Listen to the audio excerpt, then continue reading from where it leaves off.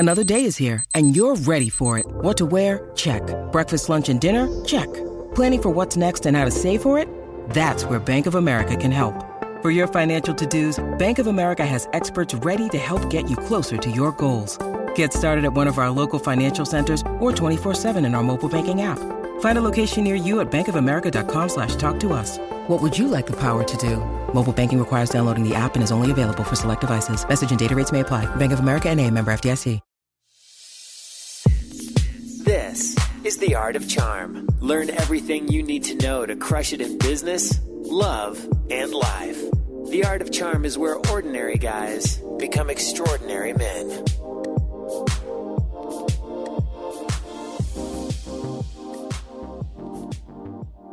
Welcome to The Art of Charm. I'm Jordan Harbinger. The Art of Charm brings together the best thought leaders, teachers, and exceptional individuals to teach you how to be a top performer in life, love, and at work.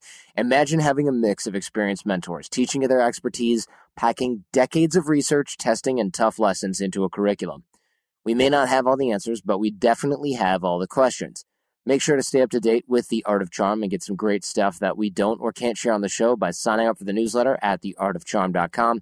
That's where we'll email you our fundamentals toolkit. We've got topics like body language, nonverbal communication, dating, attraction, persuasion, networking for business and personal, professional, whatever, public speaking, negotiation, and a whole lot more. And we've got our live programs running here in Los Angeles, California. In fact, people come from all over the world. So no matter where you are, you can make it here if you're committed to yourself, learning and growing all the time.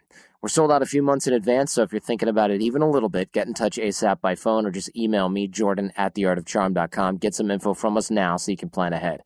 Looking forward to meeting you here at AOC. Today we're talking with Adrienne Dorison. We're going to talk about your beliefs, especially as they relate to money and debt, and about how debt doesn't define who you are and why it shouldn't, getting out of your head and getting your head out of the sand to get rid of debt, how to look at your expenses and create, a budget, and what intentional spending is, and how to use cash to create an emotional attachment to money, which, believe it or not, is a good thing. So enjoy this one with Adrienne Dorison. So tell us what you do in one sentence. In one sentence, I think I teach entrepreneurs how to really make a bigger impact with their work by helping them achieve their highest goals. So that's pretty broad, right? So vague, so insanely vague. Can we shave that down a couple notches? This is me being snarky, like I promised I wouldn't do earlier, like 5 seconds ago. Yeah, totally. So I work with online entrepreneurs, people who are building businesses to help them make that happen, make a bigger mark in the world with their business. And most of the time that has a lot to do with creating better habits to achieve their goals. Okay. And what we talked about pre-show that I want to focus on is the fact that you ditched a lot of debt and other people can also do it. Because I think one of the reasons that a lot of people don't start businesses, at least according to what people are stating, and I get this for everything, not just for business. I'd love to do this. I'd love to come to boot camp. I'd love to go on this trip. I'd love to work remotely. I'd love to blah, blah, blah, blah, blah. But I have debt. And it's not always like I have debt because I'm an idiot and I spent 20 grand on my credit card or 100 grand on a credit card. A lot of it's I went to college and at least still there's this remnant of that was a respectable investment for a lot of people and they don't view it as a poor expenditure of funds. And that's fair, but the debt is still just as crippling. It cuts off your options just as much. Yeah, I think that's why it's an important topic because it's a reality, especially in, I think, the U.S. We have like total like $11.8 trillion of consumer debt split amongst a number of things, whether that's credit cards, mortgage, student loans. But, you know, the average student leaves college with between $35,000 and over $50,000 of debt. And that was me. That's why I think this is relevant because that is something that holds us back from doing the things that we really want to do, whether it's travel, whether it's leave a job that we hate, or maybe take more time off to raise a kid. I've heard that story, right? Buy a home. Like all of these things matter. And having this debt, whether we want to say, quote unquote, it's good debt or bad debt. I don't really know what that specifically means because it's all debt, right? It's all something that's holding us back from freedom in terms of our finances and the things that we can do. And so I think that that's why it's an important conversation to have. And I'm not Dave Ramsey, right? I'm not. If you were Dave Ramsey, I'd be a lot more excited, right? I'm just kidding. Me too. You're like, yeah, we've been having this conversation on my yacht, Jordan. Tell me about it. Exactly. But I think that's another reason why it's important for me to share this story, because people can relate to me a little bit more, because I'm not really that special. I mean, I'm special because I'm me. Everyone's special, right? But you're a real snowflake, Adrienne. That's right. But I'm not different than the average human. There's nothing that, if anything, I had the odds against me my entire life. And so I think that's an important thing that people can understand, that most people have debt. And I want to make sure that no debt is the new normal. Like, why is debt so normalized in our society these days? And it really is. It's like, if you can afford the payment, that means you can afford it. No, not really. Generally not a good plan. You mentioned the average student coming out of college is $35,000 to $45,000 in debt. A lot of people who are listening to this who are high performers, we just got our Edison research survey back like yesterday after months and months and months of crunching. Most of our audience, I think, now I got to do it off the top of my head, I want to say 66% are college educated or above. I didn't memorize the graduate student level, or graduate level and above, and professional degrees, but it's double-digit percentage, which is way above the U.S. average. So most of the people listening here probably have a lot more debt than that. And there's a good handful that have six figures in debt because they went to medical school or law school or graduate school for something. They're drowning in it. I mean, I remember when I only had $64,000 worth of college debt left, I was like, yeah, I'm getting there. Yeah. Like, if that's the only, then that was when I paid more than half down. I was like, I'm more than 50% of this is paid off. And that's insane. That's an insane amount. There are houses that you can buy. Yes, of course, in Michigan now, especially. But when I was growing up, if you had a house and it was $64,000, it was pretty nice. It was right? fine. It was fine. It was good. House in the suburbs. No big deal. Yeah. And now you've got that, and a lot of people have nothing to show for it. Yeah, because they're not even able to maybe get the jobs, or they're not in, and you can relate to this as well as I can, like they're not in the field that they got that degree in. So, while it did give us a degree, a credential, whatever that is, helps us grow, I think there is something to be said for having gratitude towards the debt that we have, because it did get us to where we are now, whatever that means. But they're not even using or able to get a job in that field. And so it's like, in terms of student debt, what is the reality of that, and how valuable is it? Yeah, that's probably a different show, right? Yeah. However, when we look at whether or not the debt is good or not, it still has the same effect, which is leg irons. Absolutely. These chains, right, hold us back from doing that. And I experienced that firsthand, things that I couldn't do because of the debt that I had, as well as a lot of emotions that I was experiencing. Stress and stuff, you mean? Stress being one. I think that's the most surfacey one almost. Embarrassment, guilt, shame, resentment, like all of those are very prevalent when we have debt, even if we're not willing to admit that. And that's the thing, is that money talk is so taboo, and it doesn't need to be. Like, that only kind of suffocates our society even more when we don't talk about it and we don't help other people to kind of learn from our mistakes or learn from how we grow as humans. And so I think that talking about like, I was embarrassed of my debt. I felt guilty. I felt ashamed. I was embarrassed and ashamed of my credit score. Like, what does that even mean, right? Like, I felt like a less than person. Like, I felt less than. Even thinking about coming into a relationship, I think that's huge, especially, your listeners like talking about relationships, right? That's your thing. And I think that when I was going into a relationship, that's often something that people want to know, right? Your credit score. And I think it is, you should be open with your finances with your partner, but I shouldn't have to feel like that credit score defines who I am as a person or anything like that. But we do that. We do that as a society. And there's that added pressure. And I felt that in a relationship, and I felt that in my personal life. And so there's so much emotion tied to money that we never talk about for some reason. There's a lot there. I don't want to harp on the fact that people owing money is necessarily a bad thing. I think it's bad if you can't control it. And I only think it's bad if you can't control it. I don't think debt in itself is bad. If you can't afford to buy your house in cash, don't be that guy who lives at like the YMCA for 3 or 13 years saving for a house in cash. Finance it. That's how the economy works. It doesn't hurt you. It's fine. If that's something you need to do, you're buying in a good market. Same thing with cars and stuff like that. If you can't control your spending, yeah, okay, then you can take different strategies. However, I don't want to just say debt is bad, right? The reason that we're focusing on it now in the entrepreneurial business context, the travel context, the quote-unquote live your dream, whatever life context, is because it is inherently limiting. That's the main function of debt, is it limits the amount of freedom that you have to do what you want. Absolutely. And I think it's about, I know it's about your behaviors and really understanding what type of debt you feel comfortable taking on.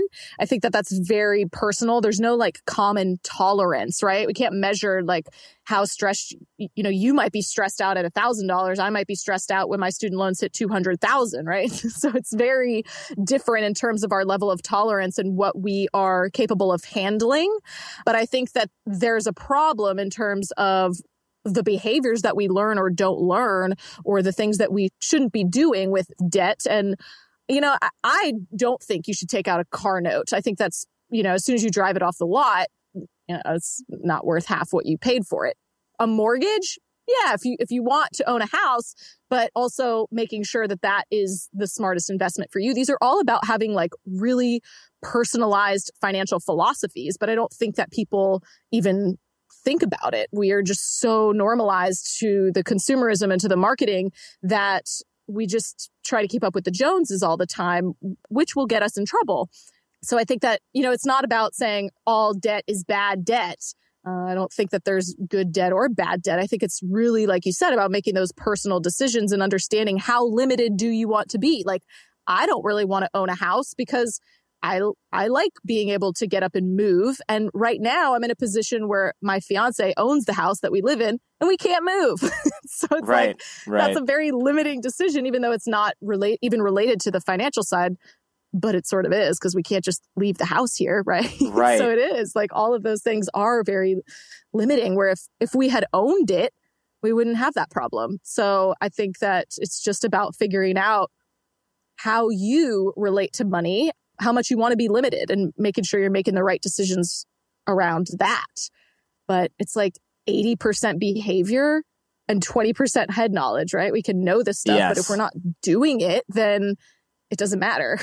One thing that you mentioned that I want to get back to really quick, and then we'll circle around again, is you mentioned that people, they never talk about money. And even I think a lot of folks might go, there are whole shows about money, but they talk about strategies, they talk about ways to maintain things or asset protection. Very few people, though, at a personal level are talking about their own money and their own challenges with money. They might be talking about asset protection and blah, blah, blah, but even spouses, a lot of the time, they don't talk about it because it's a sensitive subject. It's we've all read that stat that it's like the number one thing people argue about, spending, saving money, blah, blah, blah. People are more likely, in my experience, and there's probably a study out here somewhere, if anyone has it, feel free to send it. I bet you that people are much more willing to talk about sex than they are money, just judging by the conversations that I have with my friends. And yes, I'm a dude who's in his 30s, so maybe that's just the people I'm around, but I feel like even looking at my parents, I remember asking my dad how much money he made when I was a kid, and he wouldn't tell me. Yeah, that's what I was just going to say. Like, we're kind of taught this at a very young age to not talk about money, that it's like very taboo. Or like when you look at your neighbor's car as a child and you ask them how much that car costs, right? Like your parents would slap you, right? So It's like, we don't talk about money. That's something that subconsciously has been ingrained in most of us. And when we think back to, I always ask my clients and the people I work with, like when we're working through our money stuff, I'm like, what's your earliest money memory, right? Like, what's the thing that you remember about money? And for the majority of people, it's usually something that is like this very limiting thought, this limiting belief that we have around how we make money, or how money is something that we only argue about, or that it's really hard to make money. or whatever it is. It's ingrained in us since childhood, but then we don't talk about it again. We don't think about it. We don't question those beliefs. And we're just taught from a very young age that we just shouldn't ask those questions about money. And you're right. Like, okay, so thinking I'm 29, so I know about sex as well. You know, we talk about sex with our partners, but even the money thing doesn't even come up a lot of times for couples until after they're married, which is a very wrong time for the money conversation to happen. But they're much more likely to have had sex already. So I think that you're right. Like, even sex is less taboo than talking about money. And we can have conversations that are about the more practical or analytical side of money. But when we think about our emotions or our feelings or our behaviors around money, like those are really important conversations to have and that we should be having that we're not for some reason. Over the last 17 years, we have launched our fair share of online courses, coaching programs, and finding the right platform has always been a challenge. They say if you do what you love, you never work a day in your life. But if you're an entrepreneur, you know the hard work that comes with it. That's why you need Kajabi. Kajabi makes it easy to run your entire online business from one platform so you can focus on what you love, creating. Kajabi is the ultimate all-in-one platform that helps creators and entrepreneurs build successful online businesses by unlocking predictable, recurring revenue. No matter your niche, Kajabi makes it easy to turn your skills, passions, and experiences into enriching online courses, exclusive membership sites, subscription podcasts, thriving communities, personalized coaching, and more. The best part? Kajabi doesn't cut into your revenue because everything is owned and controlled by you. So keep 100% of what you earn. And with Kajabi, you also get robust analytics, easy payment options, email marketing tools, and customizable website templates, all built in. You don't even need a huge audience to make sustainable income. There are thousands of creators on Kajabi making 6 and 7 figures with less than 50,000 followers. Right now, Kajabi is offering a free 30-day trial to start your business if you go to kajabi.com/charm. That's KAJABI.com/charm. Go to kajabi.com/charm and join the creators and entrepreneurs who have made over $7 billion. Johnny, we know if you listen to the show, you are driven. In fact, we're driven by the search for better. But when it comes to hiring, the best way to search for a candidate isn't to search at all. Don't search, match with Indeed. If you need to hire, you need Indeed. Indeed is your matching and hiring platform with over 350 million global monthly visitors, according to Indeed data, and a matching engine that helps you find quality candidates fast. Ditch the busy work. Use Indeed for scheduling, screening, and messaging so you can connect with candidates faster. And Indeed doesn't just help you hire faster. 93% of employers agree Indeed delivers the highest quality matches compared to other job sites, according to a recent Indeed survey. We have hired a lot of team members over the last 17 years. Going through endless resumes, well, that's a time sink. But you know what else is a time sink? Interviewing endless people, because they're all going to give you the best face forward. That's why we love Indeed, leveraging over 140 million qualifications and preferences every single day. Indeed's matching engine is constantly learning from your preferences. So the more you use Indeed, the better it gets. Join more than 3.5 million businesses worldwide that use Indeed to hire great talent fast. And listeners of this show get a $75 sponsored job credit to get your jobs more visibility at Indeed.com/charm. Just go to Indeed.com/charm right now and support our show by saying you heard about Indeed on this podcast. Indeed.com/charm. Terms and conditions apply. Need to hire? You need Indeed.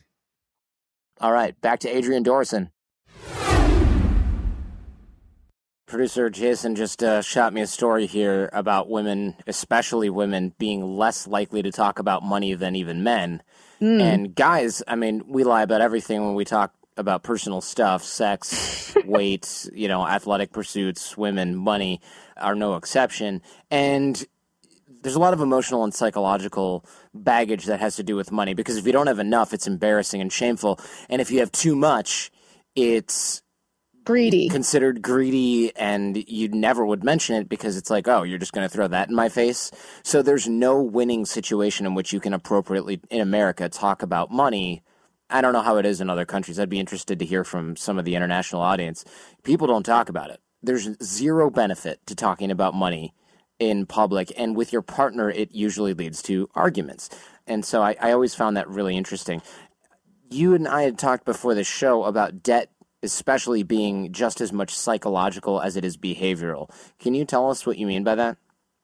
Yeah, debt to me is so much more about the money, right? So it's so much more than just spending money, because there's psychological reasons behind why we are in debt, why we spend money the way we do, why we feel a need to fill this void within us with consumerism. And so it is more psychological, like really coming back to that question about, what's your earliest money memory? How did you see money being spent? Because that is what's ingrained in your subconscious about money and the way we think about money and the things that we do with money. And those are all the behaviors that stem from our psychological attachment to money, whether it's fear-based or, in other, situations, it might be more freedom-based. It just depends on how you grew up and what your psychological beliefs are around it. And so if you have grown up in a space where we don't talk about money, or all we do is argue about money, or spending makes us feel better, then that is probably the behavior that you're going to continue doing. And so that turns into much more psychological, which then breeds into our behaviors. I think that our behaviors obviously are a stem from that psychological point. And so, we have this emotional attachment to money that we have sort of tried to get rid of by using credit cards and things like that. Now we can use our phone, right? Like, how non-attached can we possibly be to our bank accounts and to the actual spending of it? And all of that is psychological. We try to avoid because of the way it makes us feel. And that's a behavior that only leads to more spending. So not talking about how money makes us feel, not talking about debt and how it makes us feel, or our beliefs around it, actually just leads to more debt. So it is very psychological. And I think that, if people could sit down and write down a list of what are the beliefs that I have about money, not censoring yourself, they can be good and bad, but like just really thinking about, what do you believe about money and how you make it and how you spend it? Like, what are your beliefs around it? I think that's a very powerful exercise and question to ask yourself. So when we ask those questions, to what end? Does asking those questions change our beliefs, or do we have to do something else in addition to that? I think you definitely have to do something else in addition to that, but that opens the doors for awareness. And I think awareness is the first step to starting a behavior change. If we don't know where we are now, then there will be no way to get where we want to be. And so if we have a belief around money, or, something within us that we can say that we don't really want to believe that anymore, we can ask ourselves, is that true? Like, looking for evidence. So like, be on the lookout for evidence that that's not true, if that's not the belief that you really want to have. Like, a belief that someone might have, and I know that this is true from other people that I've worked with, is that debt is normal, right? Like, that everyone has debt. That's a belief that people have. That's not a belief that you have to keep. You have to look for evidence of why that's not true, or why that doesn't have to be true in your life. And then you can start creating that by taking, behavioral actions. Right. Yeah, that's very true. A lot of people think, well, everyone has debt. All my friends have debt. And then when you really ask the nitty-gritty details, well, what kind of debt is it? Well, Jordan Harbinger has debt. Yeah, but what is it? It's a little bit of student debt. The interest rate is so low that it doesn't even make sense, because I would earn more from putting the money in a savings account than I would paying off a government loan at this current rate. And I have house debt because I didn't pay for the house in cash and I financed it over time. And that turns out to be better for me because of the time value of money. Like, these are things I calculated. So if somebody with $25,000 in credit card debt, or $100,000 in credit card debt, is using that to rationalize their behavior, they're in trouble, because their purchases are not necessarily growing and are almost certainly decreasing over time. The interest rate is much, much higher. And it's also evidence of the inability to maybe control spending, et cetera, et cetera. And I think a lot of people do probably have that belief. Have you read studies, or have you conducted studies on that same subject? Because I think a lot of folks think, oh, well, everybody spends on this and then pays it off over time, when it's not necessarily true. Yeah, I haven't done any formalized studies, but it's a good idea because I'm so fascinated by the topic, but I do work with people all the time within my coaching practice, as well as I teach a financial planning class locally in my area. And that's something that everyone's shocked when I tell them, that I don't have any debt anymore. And so I obviously have conversations a lot more now about money. And I think just saying that, people, they're seriously like, they don't believe it. My fiance doesn't have any debt either. We went to go buy him the new iPhone 6S, and he wasn't getting on a contract. He was just paying for the phone in cash. And they had to take him to 3 different registers to actually pay for it because they were like, what do you mean you're paying for the whole thing? He's like, I'm paying for the whole thing. And they're like, well, we can't actually do that here. We have to take you to a different area. Like, it's like on lockdown because it's just so not normal for some reason to pay for things in cash, right? Like, it's just assumed. Same thing when we bought a car. We bought the car cash. Like, I mean, it wasn't some fancy car. We have a Ford Focus, but it was important for us to not have a note on that car. So we paid in cash, and they were like, you're paying how much of it? We're like, the whole thing. And it's just so not normal. It's like, if you start noticing other people's responses to that statement, you'll notice that most people think debt is normal or that it has to be normal. And it doesn't. It's really a personal decision, like you said. And if we rationalize our own decisions on other people's, then that's just really effed up, right? Like, yeah. I mean, we're valuing ourselves, our self-worth, and our decisions on someone else's psychological problems. Like, it doesn't make any sense, Seems right? Seems unwise. Yeah. It totally does. Whether it's for a good reason or a bad reason, like, we want to, set up those, back to the original question of like, what do you have to do? Well, you have to, understand what your beliefs are now and what beliefs you want to have. Not my beliefs, not Jordan's beliefs, right? Like, what beliefs do you want to have about money? Like, for me, I value being financially free. And to me, that means I don't have any debt. And so that doesn't have to be anyone else's belief, but it has to be something that I believe in, right? That I believe that that's possible, because that's the other thing. If you don't believe something's possible, so a lot of people read my story that I've gotten out of all this debt in a really short amount of time, and it's been on, news stories and stuff like that. And you get so many haters like, this can't be true. Right. What'd she do? Porn? And I was like, no, not really. If you don't believe that it's possible, you're not going to take action to do it. And so you actually have to believe that you can do that thing, right? And that comes with practice of thinking about, are my current beliefs true? And do they have to be? Is there evidence that they don't have to be true? And I think that we should always be on the lookout for those things. Onto sort of the nitty gritty of it. How did you manage to ditch a lot of your debt, and how can other people do the same thing? Because I think a lot of folks are stuck on it. I mean, first of all, they let their debt define them, right? The guilt, the shame, the embarrassment, that's pretty common. And that's probably the number one reason why people don't even attack this problem. They'd rather bury their head in the sand because it can be complicated, it can be tricky, and it's got all the negative emotions attached to it. But what strategies do you have? A great one, attacking the beliefs first. We're big believers in that. Where do we go after that? Yeah. So, believing that you can do it. Yes, that's step number 1. For me, step number 2 is like making a decision, because it's really easy to say, oh, I want to get out of debt. And it's, being interested in something versus being committed to something is very different.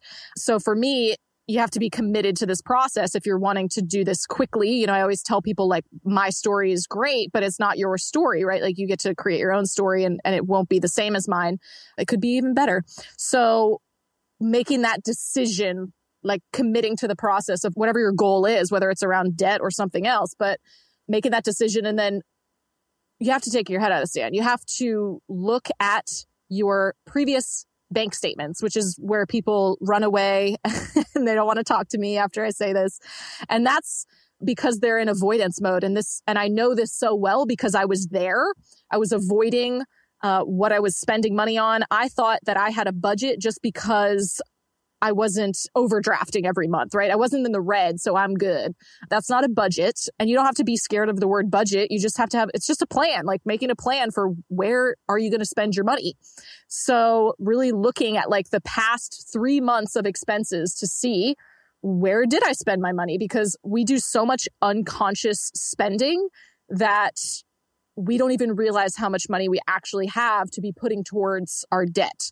And we won't know until we look. So taking your head out of the sand, putting together a budget where you can look and say, okay, these are my expenses. These are things that I was like randomly spending money on that I probably don't need to anymore. You can, pour a drink while you do this. I know most people like to avoid looking at the bank statements for a very long time. Then you can cut your expenses. So this is like step number 2, right? Create the budget. What does it look like now? And then what do we want it to look like? I wanted to pay my debt off as quickly as possible, but that's not the plan for everyone. I wanted to get out of my corporate job. And so I wanted to be debt free by the time I did that. So I was like, okay, how much money? Basically, what are my survival expenses that I can pay those and then pour everything else onto the debt? And that's really what I did is I looked at my budget and I had a corporate income at the time. I don't have that anymore because I own my own business now. But I was like, how much money could I pour onto the debt outside of my survival expenses? Food, roof over my head, some insurance, things like that. I was putting all of the rest of the money onto those debt repayments. And then I started a side business, which is now my full-time business. So my step number 3 is increase your income, especially if you have a deficit. Like if your income minus your expenses is a deficit, you have an income problem. Right. But I want to stop here because a lot of people are like, well, duh. But I think it's not necessarily that obvious because a lot of people go, oh, I need to spend less.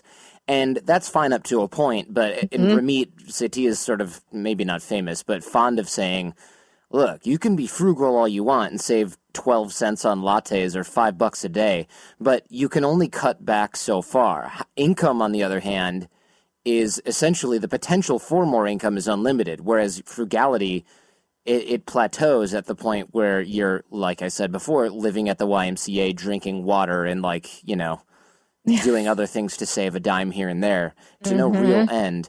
Whereas we're taking that same amount of focus and working on creating a side gig that makes you a couple hundred or a couple thousand extra dollars a month, that can scale.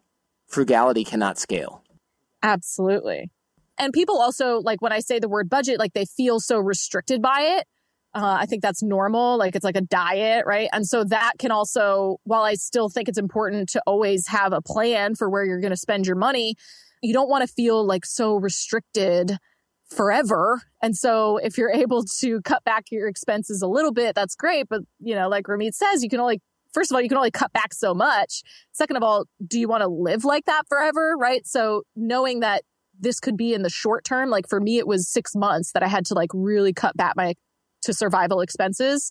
But by increasing my income, that was limitless. Like and that was so eye-opening for me in terms of how I looked at money as well, because being in my corporate job, I maybe got a 3 to 4% raise every year if I was lucky, right? Like that's very limited versus what we can create on the side, whether it's a side business or a hobby that we can monetize, like those types of things. Like look for ways to make more money doing what you're already doing, what you love to do. It doesn't have to be starting your own business, but there's tons of different ways to increase your income. You just have to acknowledge that you have a deficit problem, and increasing your income can help get you out of debt, make you feel less restricted, and open up lots of other doors too. Like I never started, the business with the intent to make as much money as I do now, but I just wanted to get out of the corporate job and do something I actually liked.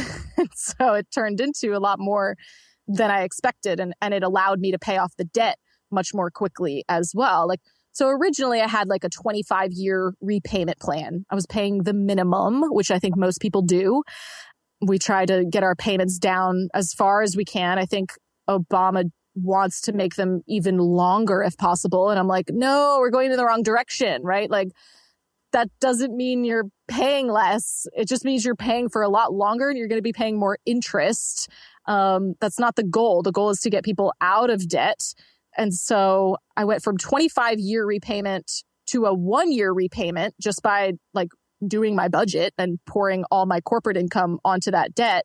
And then from starting the side business, I went from 1 year down to 6 months. So just by pouring everything that I was making in the business onto that debt as well. But I had to stay focused. I mean, that's the key. I had made that decision, like this was my goal.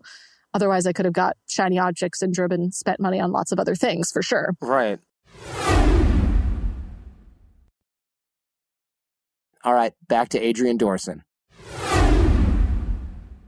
Let's talk about that too. You'd mentioned intentional spending, and I don't think anybody buys anything by accident. I mean, it happens, right? But very rarely do we buy things by accident. So what do you mean by intentional spending?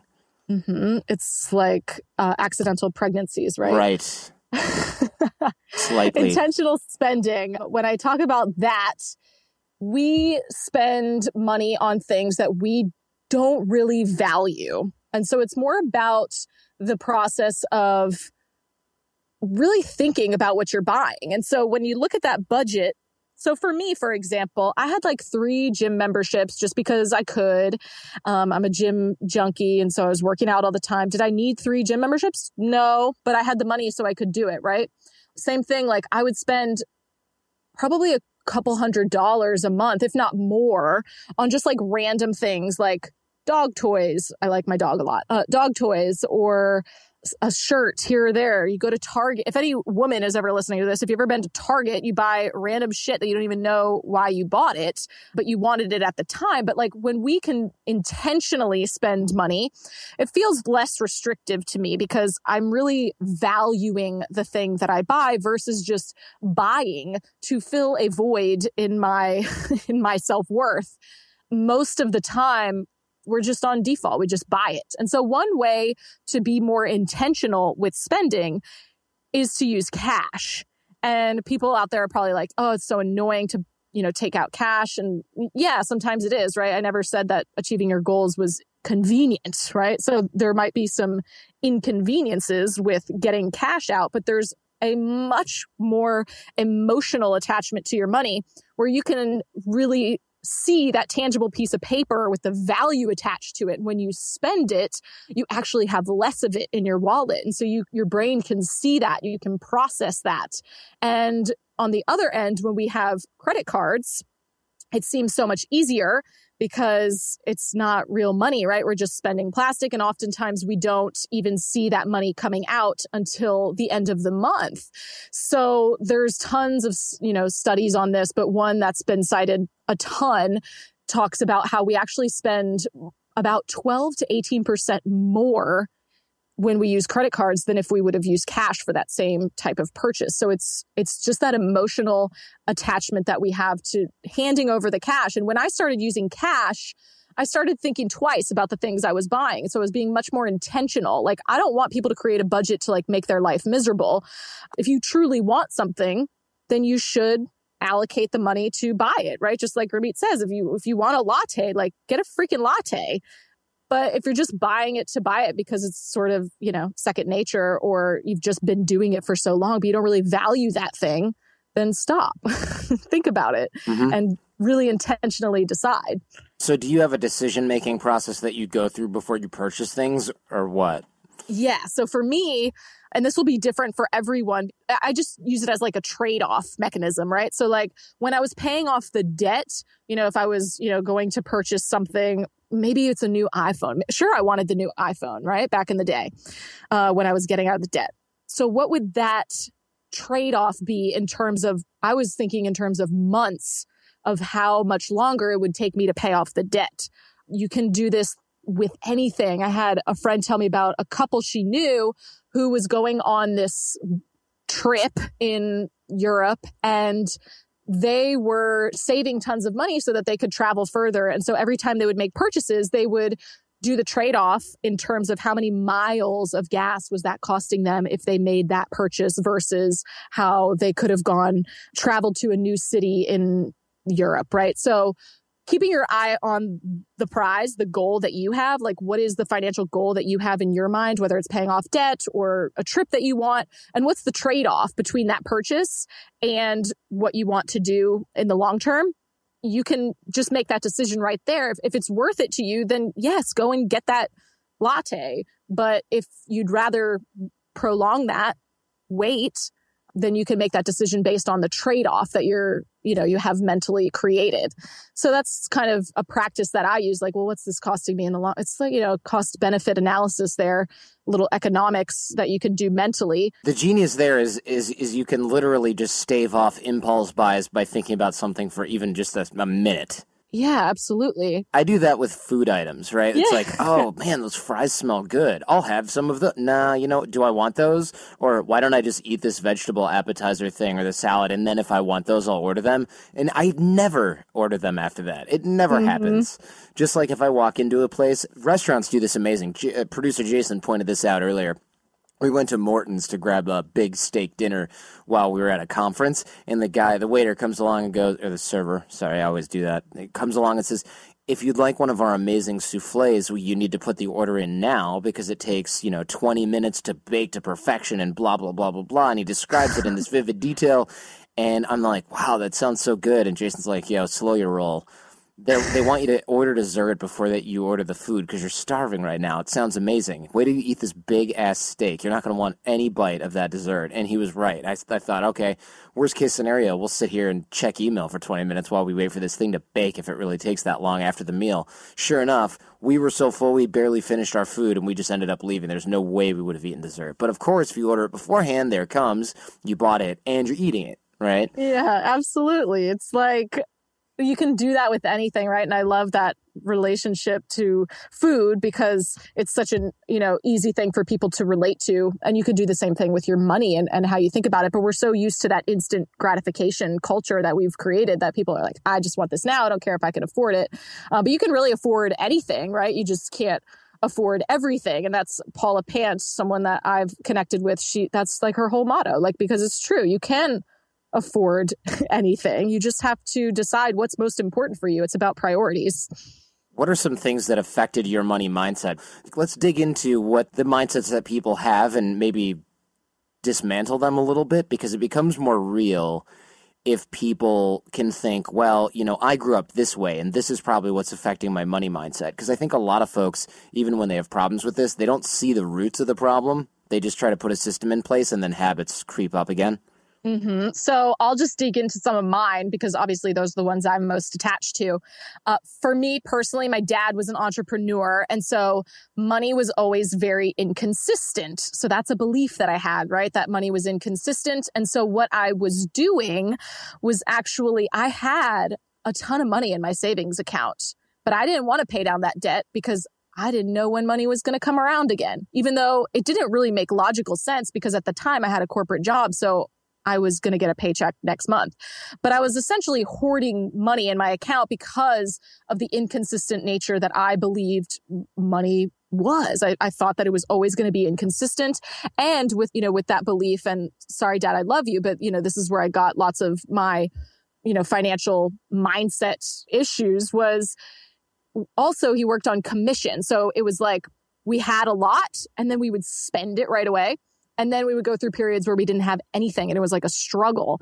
And so it was always this roller coaster, feast or famine type of thing. And so I was like hoarding my nuts away like a squirrel, even though I had this debt to pay off. And so I think that a lot of people can relate to that because when I work with people in the class that I teach locally, we dig into their finances and oftentimes they have this big pile of debt, but they also have this big pile of cash in their savings account and they're not paying off the debt. They're just doing the minimum payment still because that money in their account is like a security blanket for whatever story they told themselves when they were growing up. But that's one that I think a lot of people can relate to, that feast or famine, or we spend it as soon as we have it and then we have nothing.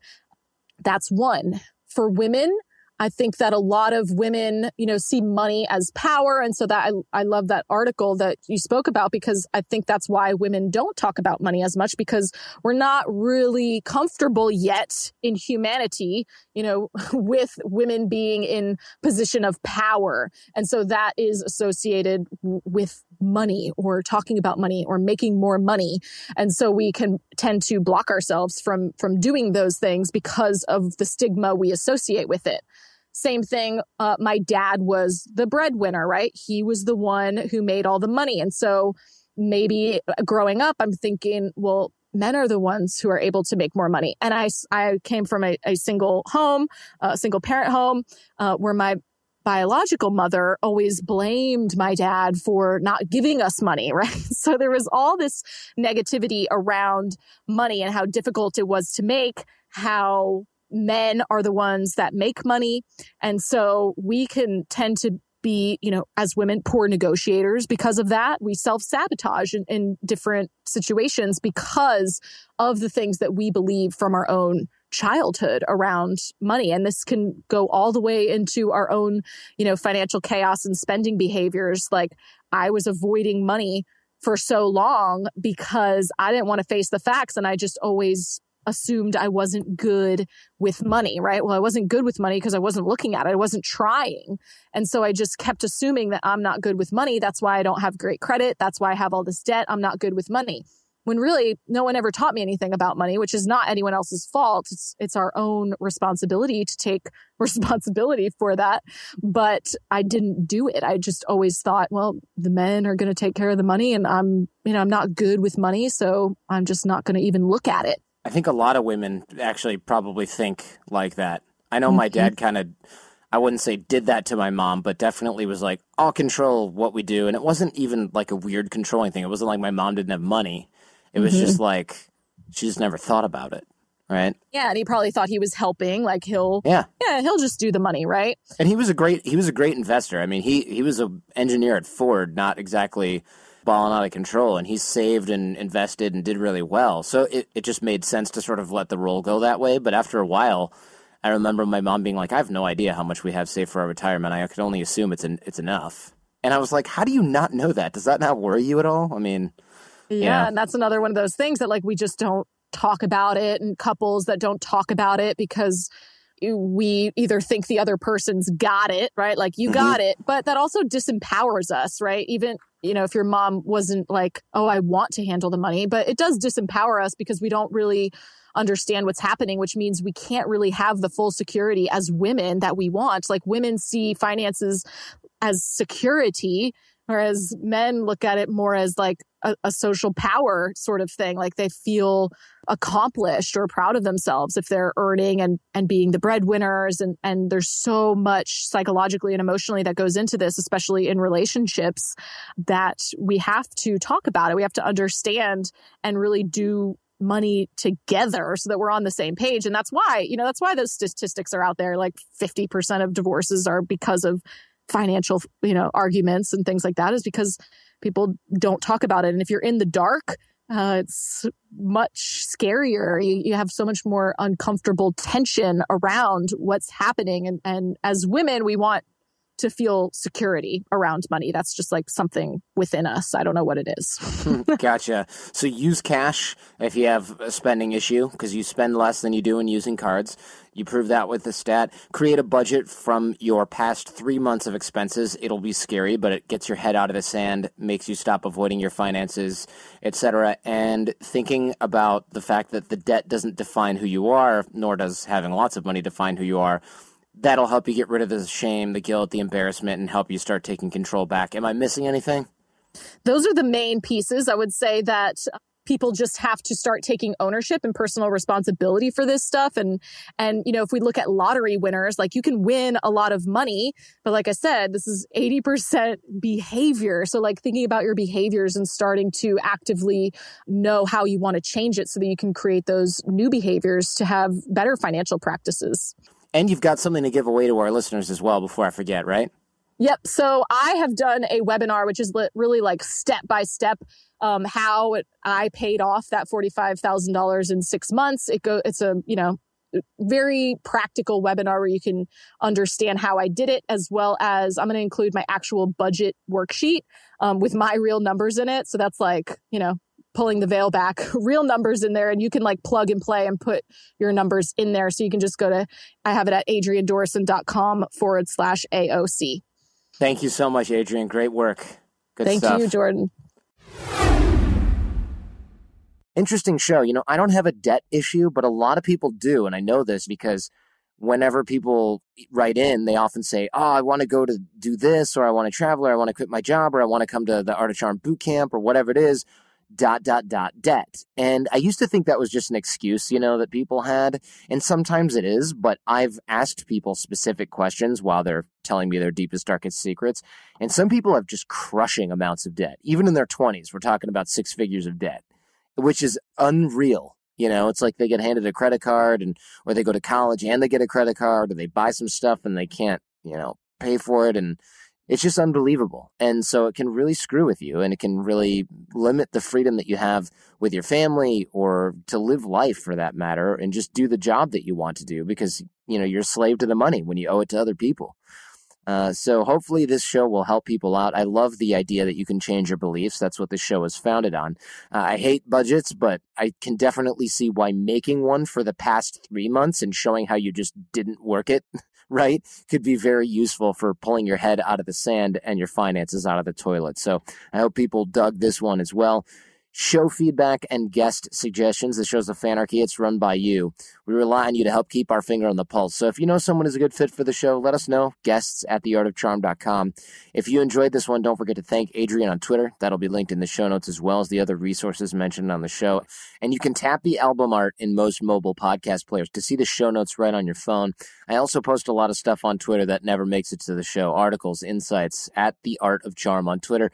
Boot camp details. Remember, we're sold out a few months in advance, so if you're thinking about it, get info first. Plan ahead. bootcamp.theartofcharm.com. Notice 2 dots in there. Subscribe in iTunes. Write us a nice review. We'll love you forever. And also, it helps us outrank some of the schmucky schmucks out there that just use their show for marketing or have an email list, or just corporations that have big bucks to spend on advertising. We have to fight against them somehow to get our name out there, and that comes with your help. So review us in iTunes, and we will really appreciate it. Special thanks to the Jasons for their help in production of the Art of Charm podcast.